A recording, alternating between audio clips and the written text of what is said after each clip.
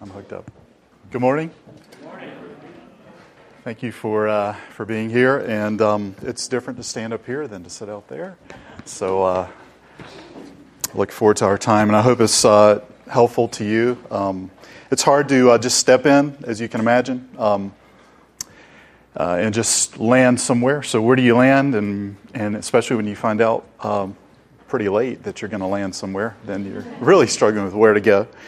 So I've had the opportunity to be in 1 Peter and 2 Peter in recent years, and so my heart went there first, and my flesh went there too because I was already prepared a little for that. So I want you to turn to 1 Peter chapter 1 with me, if you will. A verse that was very impactful to me and warms my heart every time I read it and I hear it, and so I was drawn back to that in chapter 1 of 1 Peter. And one thing that really strikes me, I'll say this on the front end, about both the epistles of Peter, is to consider who he was and to consider what the Lord did with him in the book of Acts and the change that you can pick up on between the Gospels and when the Holy Spirit came and he became the de facto leader of the disciples and the ministry that he had, and then to read the letters that he wrote. It really betrays the unlearned description that we have of Peter. In fact, in Acts 4, when he's brought before the leaders, they were surprised at his ability, his knowledge to speak, and the fact that he wasn't trained in the scribal schools or the law schools or schools of the Pharisees. He was just a blue-collar fisherman, and yet the Lord used him in that way. And in fact, also, he was a Galilean, which makes him less than the best in the eyes of Pharisees. But the Lord does amazing things with those that he chooses. So look at verse 8 and verse 9, chapter 1, 1 Peter, verses 8 and 9. Just two verses, but we're going to cover more than that. But this is where I want to start. It says there, though you have not seen him, you love him. Though you do not now see him, you believe in him. And you rejoice with joy that is inexpressible and filled with glory. You, implied, obtaining the outcome of your faith and the salvation of your souls. Let's pray. Father, will you bless our time and be with us as we look at your word? Will you use it to encourage us, strengthen us, empower us, Lord, to live lives to your honor and glory. In Christ's name, amen.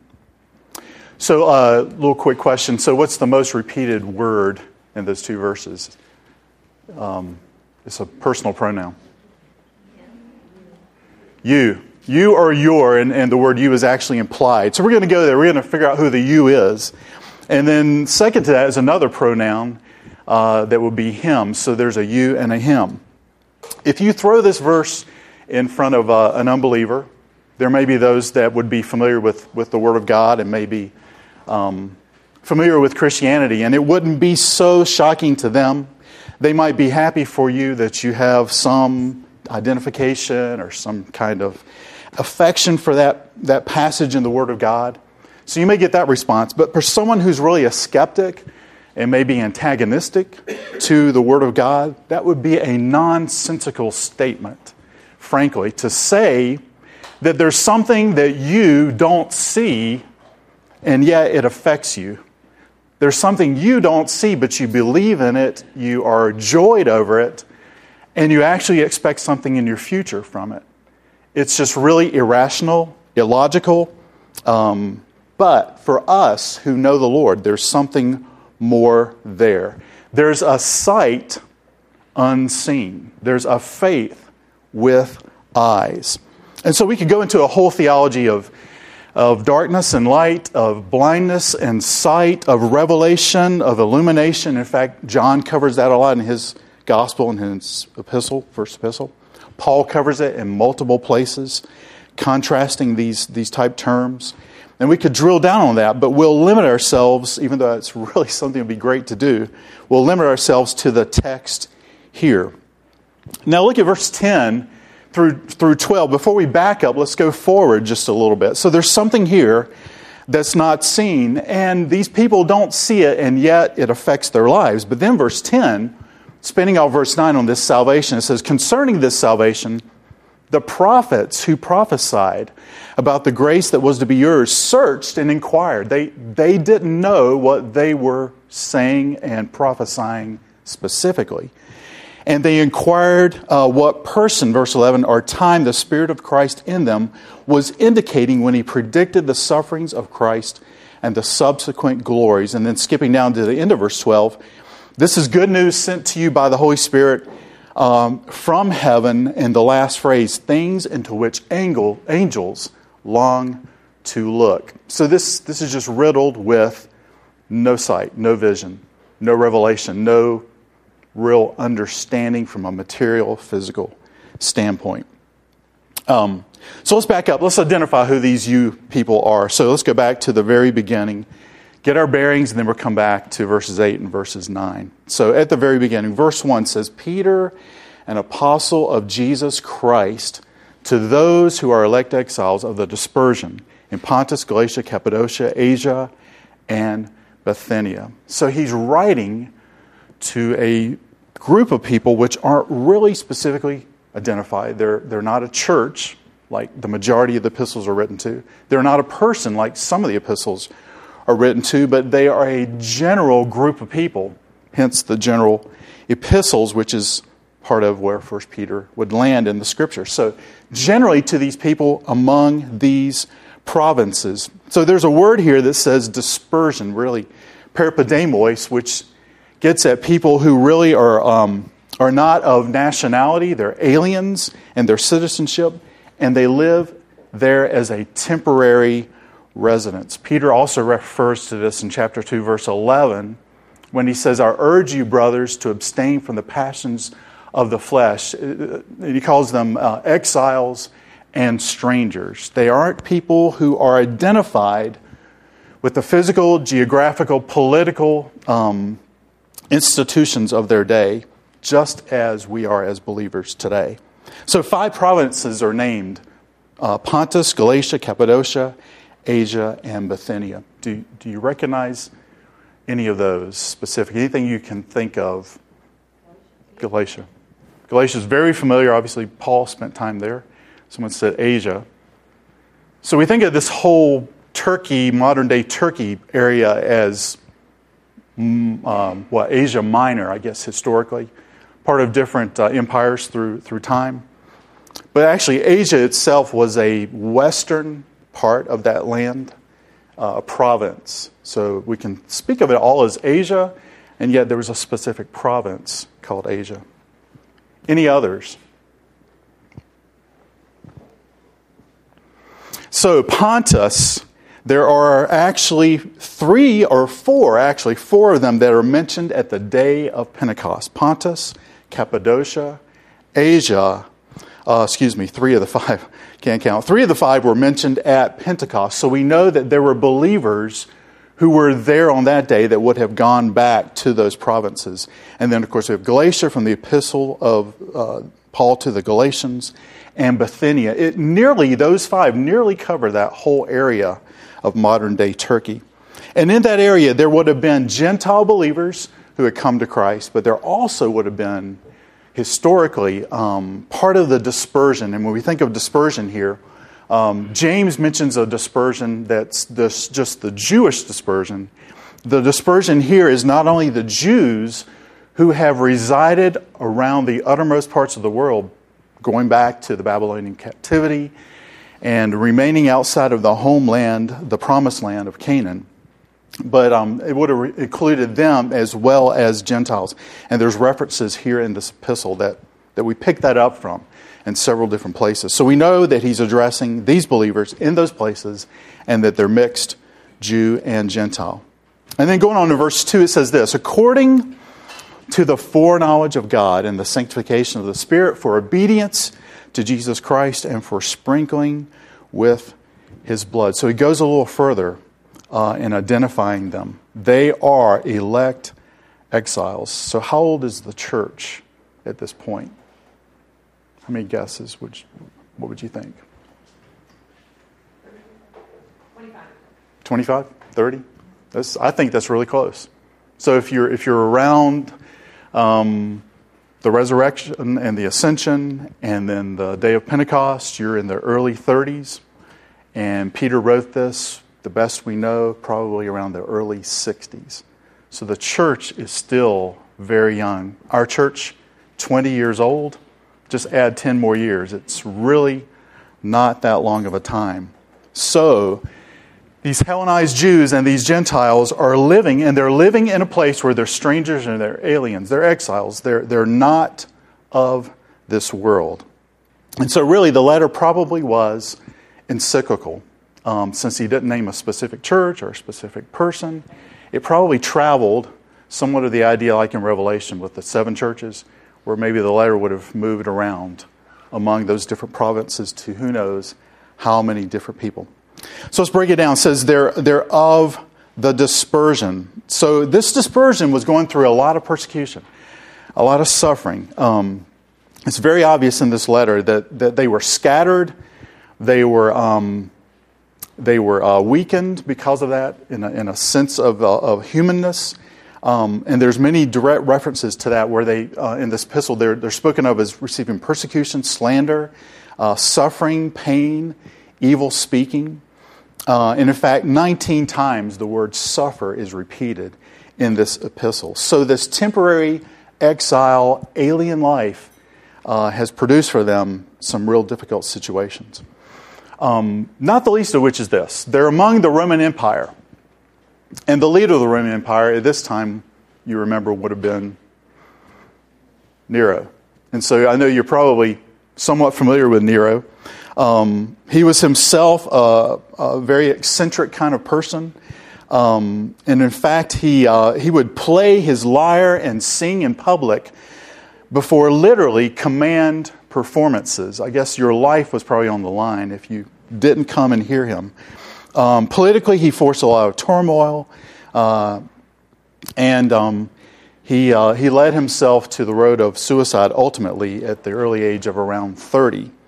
One writer described him as this, said, Nero, a man with light blue eyes, a thick neck, protruding stomach, and spindly legs. He was a crazed and cruel emperor, a pleasure-driven man who ruled the world by whim and fear. And you know his own personal family members, be it his own mother, his wife, his mistress, he had executed in various different ways, from beheading to actually kicking one of them, actually blunt force, trauma, death to his actual mistress.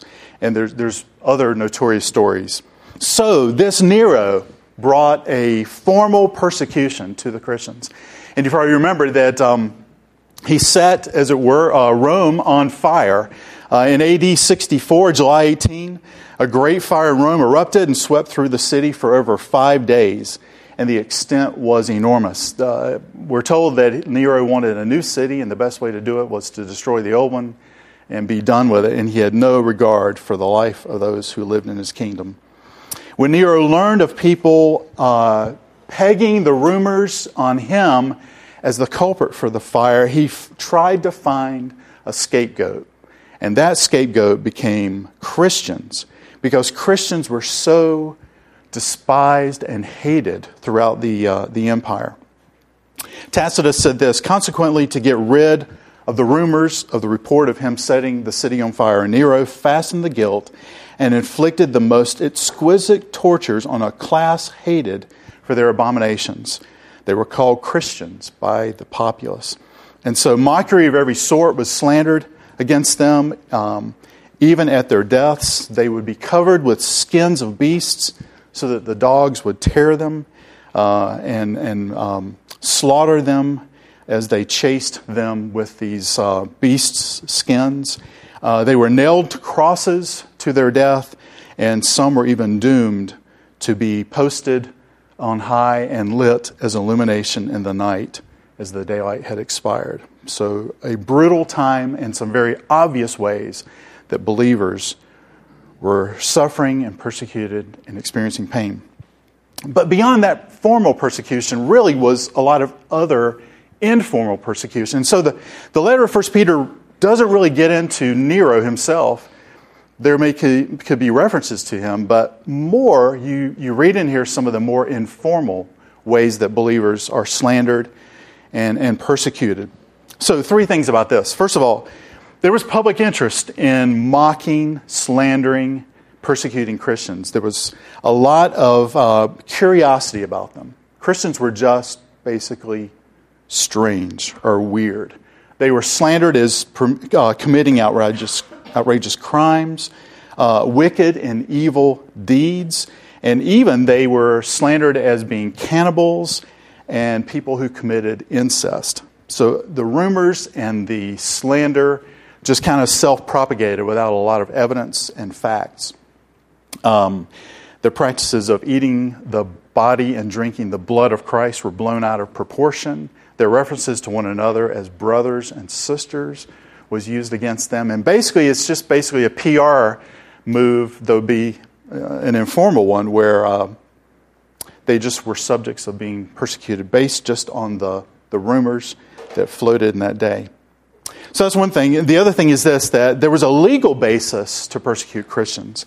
In fact, the Roman legal system didn't require anything more than just a prosecutor, could have been any kind of an accuser, whether it's a public office holder or someone in an official position. They could bring this charge against a Christian at will. The only charge that had to be given was the charge of Christianity. So that was a legal claim for a crime that you're a Christian. And then a governor of a province just willing to punish on that charge. So it was pretty whimsical that the run-of-the-mill citizens could bring these kinds of things, and Christians would even be brought to their death. But even a greater thing than that was just the Pax Romana, just the peace of the kingdom. So governors of provinces didn't want to be the troublemakers. They certainly didn't want Nero down their throat. And anything that would stir up trouble was an opportunity for a governor to squash. And so Christians were always a flashpoint. In fact, they were seen as such a superstitious cult. And actually, the truth was probably never pursued. And the scandalous rumors and PR move was probably the cause greater than actual facts of whether they were literally guilty of these charges. So you had external informal, you had external informal, but then to put on top of all that, you also had internal persecution. So you had Jews and Christians and the battle of the gospel and the mystery of the gospel that Paul was bringing and had brought. And the fact of the conflict inside, so to speak, the church was going on as well.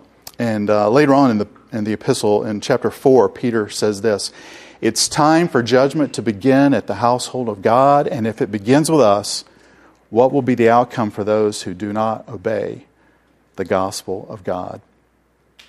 So it doesn't really tell us anything more specific. These are all extra-biblical, except the passages we refer to, that speak to the things that they were going through. So we really don't know specifics. We don't know what individuals may have been going through. We don't know what specific families may have been going through, specific groups, house churches, what they were actually experiencing. We just know really the overall situation. And it really speaks to the timelessness of this message. And the possibilities really are endless. And so we are able to glean from this truth for ourselves, even beyond the application that was true for them at that time. So I'm going to ask you this question. So how often are we prone, many times, to not want to go through the process? How often are we prone to not want to have to go through the steps of every trial, struggle, persecution that comes our way? I know personally, understanding the truth of the word where the Lord has taught, knowing what He's doing, knowing He controls, understanding God's sovereignty, in my own flesh, I want to just take care of things and be done with them, and not have to go through these steps, not have to go through these processes. And yet God works providentially through all the minor details that he puts in our way. And so we have no choice. We have to walk the steps that he intricately puts in our paths. So from our perspective, many times we're prone to get fixated on secondary causes, secondary purposes, secondary processes, and we stop seeing the sovereign hand of God in those things. So there are direct situations, direct individuals, direct events, direct whatevers that we experience. But in the grand scheme of God's hand, those are just tools, his secondary uses of tools to bring things into our lives, to shape us and mold us and walk us through each step of the process of those trials. So that's the way the Lord works. These things happen. They happen on our behalf. They happen within his sovereign control and in his secure care. And I'm reminded in James 4, verse 4, where it says, or James 1, verse 4 is where it says, "And let steadfastness have its full effect, that you may be perfect or mature and complete, lacking in nothing." So we want to so many times kick against those things. It's in our flesh to do that. We want to resist, and we want to take our own directions, and we want to take our own wisdom. And yet the Lord is using those things to mold us and shape us and carry us through a process that we kick against the whole time. And yet it's his method and his way, letting steadfastness, if we will remain faithful, have its full effect on us to bring us out to the other side. So what do you say to people who are going through especially difficult situations? Peter does give us what he says to these people, but what do we want to say? Sometimes we're tempted just to tell people to man up or just suck it up or just get with the program, or we're tempted to cheer people on, give them a nice inspirational song, a quote, a poem. There's so many ways people like to encourage one another, and those things may be fine. But a book to read even, an expert to listen to, those things may be helpful at some point. But Peter really here doesn't come out and do any of those things. He just reminds them of some unchangeable truths about their lives as believers. And he doesn't really dump the data on them all at once, because he gets to more tough talk later in the epistle. He really just brings to them a patient, shepherding, unfolding reminder of what they are as believers, and he takes great care in uncovering that truth for them and getting it into their hearts. And then, the verses we read, he gets to what's really in their heart all along. Their love for the Lord. The love that is not even proven to them through their own sight. So look at verse 3. Let's walk through these verses before we find our way back to verse 8. Verse 3, so Peter, he's talking to these individuals, these believers, and I didn't cover the rest of verse 2, but they are elect, God's foreknowledge, sanctification, and their obedience to Christ, and for the permanence of the covenants and the covenant sign of the sprinkling with his blood. But then in verse 3, he reminds them, "Blessed be the God and Father of our Lord Jesus Christ." A doxological phrase that in 3 places of Scripture you'll find. And I'm sure one you can think of. Anyone remember? There's another well-known passage that starts out very identical, same words. "Blessed be the God and Father of our Lord Jesus Christ." You didn't study for this, right? Ephesians chapter 1. I think it's verse 3 as well. 2 or 3. Yeah. And then 1 Corinthians 3 is the other place. But a doxological phrase that probably was familiar in those days. So, blessed be the God and Father of our Lord Jesus Christ. And then he launches out. Remember these things. According to his great mercy, he has caused us to be born again to a living hope, through the resurrection of Jesus Christ from the dead, to an inheritance that's imperishable, undefiled, and unfading, kept in heaven for you, who by God's power are being guarded through faith for a salvation ready to be revealed in the last time. In this you rejoice, So we'll stop right there and then we'll pick up in a little bit. So several things that Peter reminds them of, four really profound truths that doxological phrase launches into. By God's mercy, four things. So there's life by birth. According to His great mercy, He's caused us. He went from you to the collective us in His use of pronouns. Caused us to be born again. Goes without saying, 100% of us in this room had nothing to do with our physical birth. No choice. It was just done for us. And we reap the benefits. And so our spiritual birth, no different. Completely outside of our control. Completely unknown to us. And it happens, and we're awakened to it after the fact. So, a birth, not of their own doing. He has caused us to be born again. And what are we born to, he says? A living hope. Not a dying hope, not a dead hope. Dreams die daily. Dreams die every day. But living hope sustains and lives, and it's based on a fact. The resurrection, through the resurrection of Jesus Christ from the dead. Not the resuscitation, but the rising and never again to die resurrection of Jesus Christ. A living hope. So a life by birth, a hope by resurrection, and then thirdly, an inheritance by deposit. So this resurrection from the dead gives us this hope that in the next phrase says this, to an inheritance.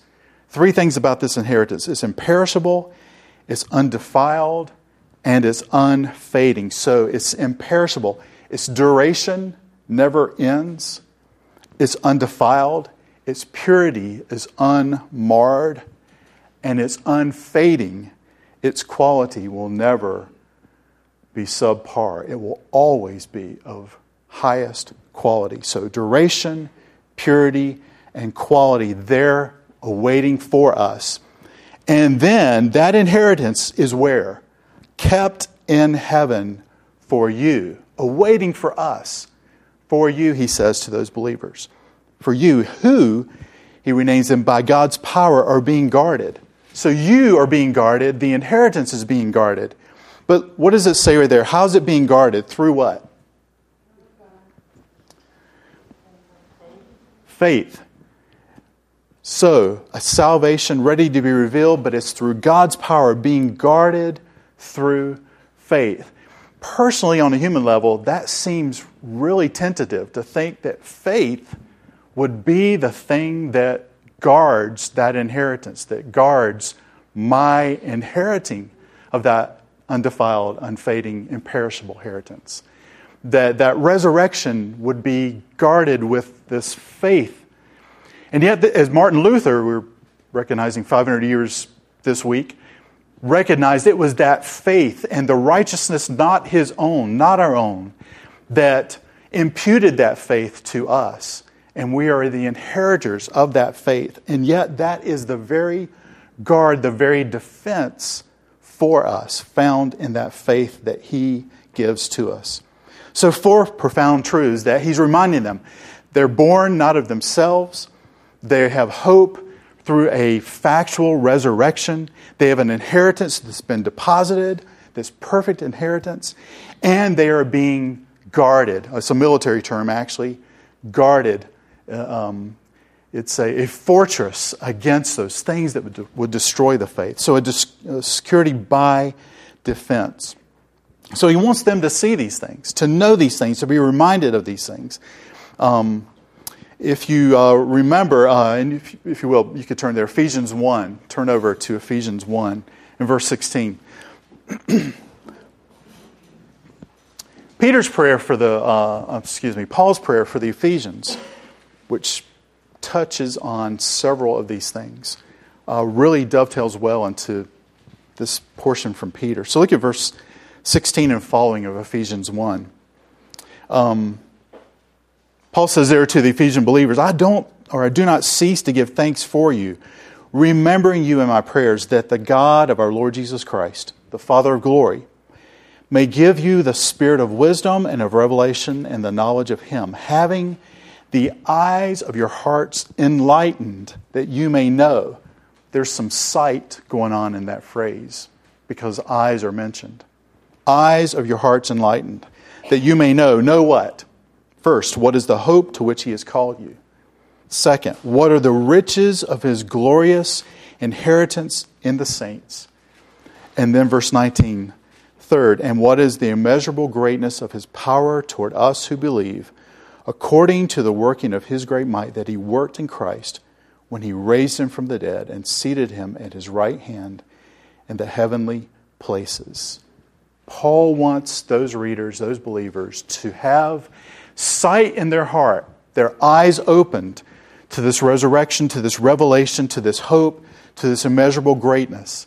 And Peter, back in chapter 1 of his first epistle, is reminding them of a sight that they have, not a physical, material one, but a sight, a wisdom and revelation of knowledge from God Himself, to know these truths in their hearts.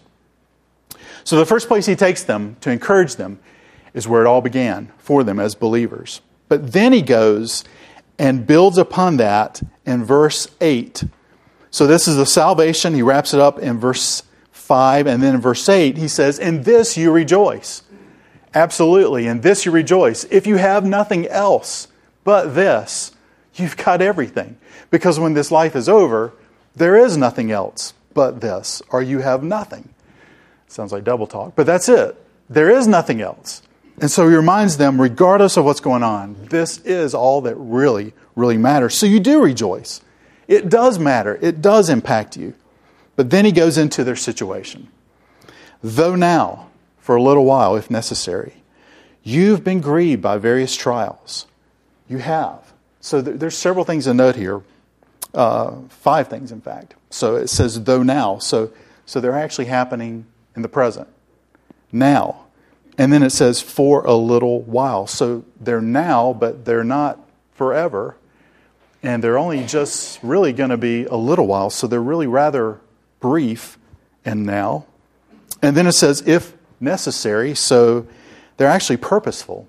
They're now, they're brief, and they're really for a reason. They're not pointless or wasteful. They actually have been put there for a purpose. And then you have been grieved. So they're painful. They hurt. They're troubling. And then that they are various trials. They aren't all the same. Different types, different origins, different impacts, different durations, different times. There's just a whole variety. It's multifaceted. Kind of hits on the word manifold, which in a car disperses the exhaust system. And so it's a diversion, it's a dispersion of the many kind of different ways. So they're short, they're needed, they're necessary, they hurt, they're painful, and they're of all different kinds. And yet, in the last part of that verse, he comes right back and says to them, in verse 7 following, so that, why? Here's some purpose. So that the tested genuineness of your faith.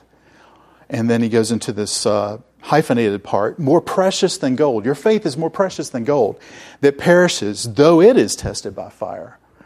And then the remaining part of the sentence may be found to result in 3 things: praise, glory, and honor at the revelation of Jesus Christ. Praise, glory, and honor. So, who is getting the praise, the glory, and the honor? Who do you think? Christ. What about them? Do you think the us are getting it? How many of you think it's Christ? How many of you think it's the you? Nobody wants to commit. Anybody read MacArthur's notes? I think he says it's them. The praise, glory, and honor is actually for them because the trials are reaping an eternal reward that they are going to receive. Doesn't preclude the fact that ultimately it is Christ receiving the praise, glory, and honor. But in this context, it could be shown that grammatically it would actually be praise, glory, and honor going to these believers, receiving the outcome of these trials and these persecutions. So a faith is more precious than gold, though tested by fire, and yet these trials, these now purposeful, hurtful, and very different trials produce something of eternal value and actually praise, glory, and honor, not only that we would receive, but that we would then offer back to Him. All right, so then we get to verse 8. So here's the connection. So all that to lead up to this, and that is this. These are true believers, and true believers love Christ. True believers follow Him. True believers obey Him. True believers are moved by Him. And so He reminds them in the verses we started with, in verse 8, though you haven't seen Him. No, you haven't. No, there's not been a time that you've actually seen Him. That's the past. You have not seen Him. Then He says this, though you do not now see Him. So He's making a connection here between though you haven't seen Him and though you do not now see Him. So they didn't see Him when all this happened, when they were birthed. They weren't there. It happened to them. They weren't there when He was resurrected from the dead. They haven't gone to heaven to see the imperishable, undefiled, and unfading inheritance. They have yet to see the full culmination of their faith that God is guarding all this with, that He's using in their lives. So they haven't seen all that. But now they don't see that either, physically, materially. Because they're going through these trials, and these trials are difficult. But He's building the case here to say, just as you haven't seen those things, that some are in the future but already have been made declared in the past. There's a past, present, future component to some of those things. Though you have not seen those things physically and materially, and you are confident of those things. Now, there's that same word now as the trials now and then the seeing now. Now, in those trials, that same not seeing can produce the same kind of love. So you haven't seen Him, but you love Him. Though you do not now see Him, you do believe in Him. And you do rejoice in Him with joy. And look at the two modifiers for joy. Two things. It's inexpressible. So you really can't put the joy in words. It's not something you can really, though you try, you really can't bring it out. And not only is it without words, but it's also filled to capacity. It is filled with glory. So you didn't see Him in your salvation, and you don't see Him in your trials. I'm talking about the physical, material sight. But you do see Him with the eyes of faith in your salvation and those things provided. And you can see Him in those trials. Predicated on the past, predicated on what's been done for you, you can do this now and see Him in all those intricate details and all those things that He's working out. So sight or lack of sight typically would lead to thoughts of people who are deprived or alienated or excluded or confused. If you can't see unless you're familiar already in some other way, you really are lost. I mean, you don't know how to make your way around. So do you ever or have you ever practiced this by closing your eyes in certain situations? I practice this every day when I get ready to go to work. The room is dark and I'm feeling my way around, but I know where things are. But if I didn't know where they were, and one of the probably the most shocking situations, if you're ever driving and you lose your sight for one reason or another, especially if you're on the expressways of Atlanta. And that's happened to me, I know, and I'm sure it's probably happened maybe to some of you. You're completely disoriented. You're completely alienated. There's not going to be a good outcome. That's the thought. When you don't know where you're going, there's going to be a problem. And it could be significant. It could be serious. So for an unbeliever, if they read this and say, you're believing in things, you're loving things, you're rejoicing in things, you're expecting things from something you don't see, it just completely doesn't register for them.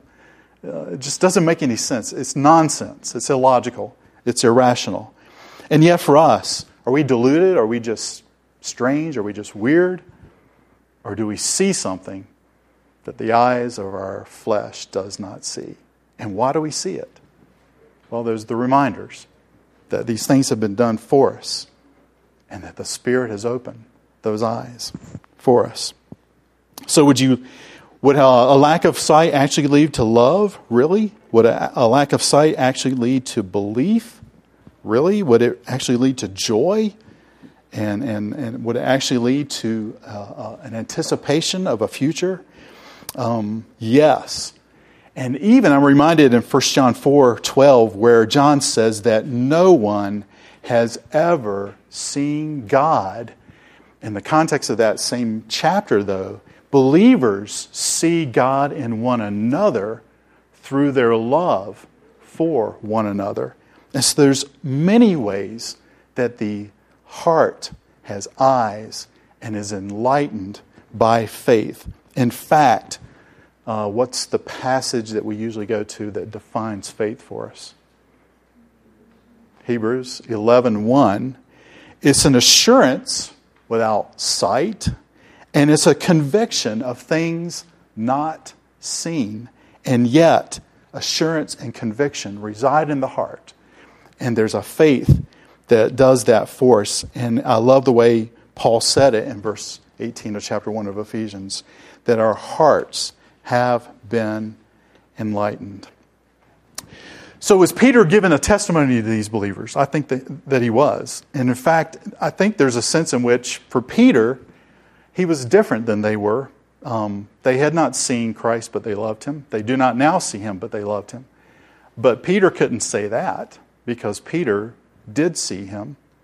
In fact, he says in this same book in chapter 5, he was an eyewitness of the sufferings of Christ. And in his second epistle, tells the readers there that he's an eyewitness to the transfiguration. So Peter did see Jesus. He was with him. He did remember all those events probably. He had a reference point. And yet he was encouraging believers who didn't have that vantage and citing in their lives the fact that they loved, rejoiced, believed without the very thing he himself had the advantage of. 1 John 3:1 and 2 is such a blessed portion of Scripture for us, and excites my heart for the last part of the verse 9 that we read in 1 Peter, and that is this.